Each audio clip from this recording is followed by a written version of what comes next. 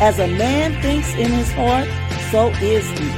Thoughts lead to actions, and actions, habits, and habits, character, and character, destiny. Join this purple girl in her purple world as we share inspiration and build hope together, one thought at a time.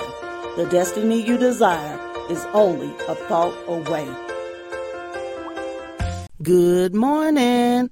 Welcome back to Building Hope with Purple Thoughts. I'm Justina Page, podcast host. Here we are, new week. A few more purple thoughts for the month of October. Let's go ahead and get to it. God gave us the ability to create, multiply, and increase.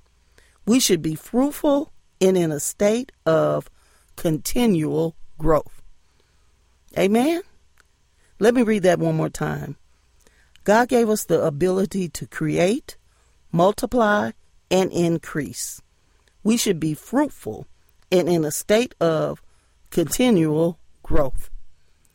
You know, one of the more interesting scriptures to me that really stands out in my eye is when Jesus went to the fig tree and he cursed it.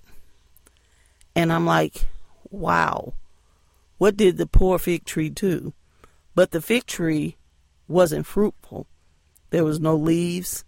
There was no sign of growth. And I think we underestimate the fruit that God is looking for in our lives. God is not just doing something for nothing in that sense.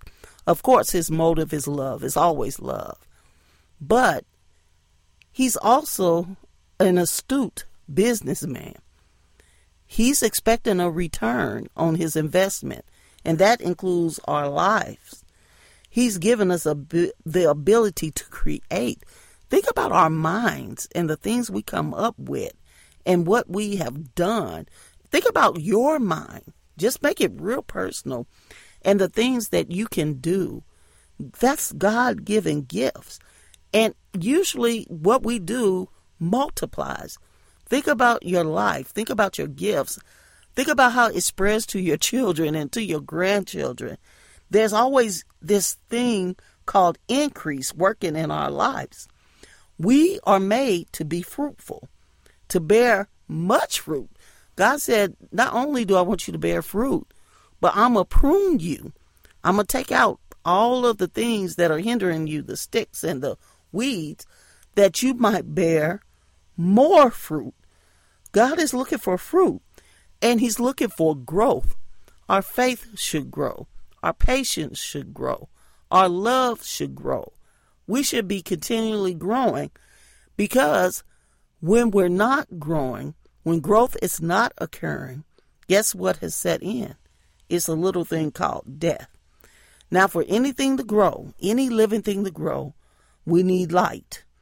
We need the sun. We need Jesus. We're not going to grow without him. We also need water. We need the washing of the word, the regeneration of the Spirit by the Holy Ghost. We need that. We need air. We need the Spirit of God. We need the breath of God moving and blowing over our lives. I'm all about growth. I love growth. I love that at this point in my life right now, I have more patience than I did last year. Not only do I have more patience this year, I literally have more love in my heart right now than I did last year, because I'm growing, because the fruit is getting plentiful in my life. I'm going to read this purple thought one more time. God gave us the ability to create, multiply, and increase. We should be fruitful and in a state of continual growth. How about you? Are you growing? If not, check it out. Get your air, get your light, get your water, get Jesus, get the word, get the Spirit of God moving in your heart and over your body and over your world. And you'll see just how much you can grow in the Lord. Thank you for tuning in today. I'm praying that this thought has been inspiring. And if it has, I got 365 more of them available in my newest journal, Building Hope with Purple Thoughts 2023. Go ahead and pick up a copy. You'll be glad you did. Again, thanks for tuning in. Be sure to tune in next time for more of Building Hope with Purple Thoughts. Bye-bye. Thank you for joining this purple girl in her purple world. Share the inspiration by leaving a review, rating, and subscribing to the show. I'll see you in the next episode. Until then, keep hope alive.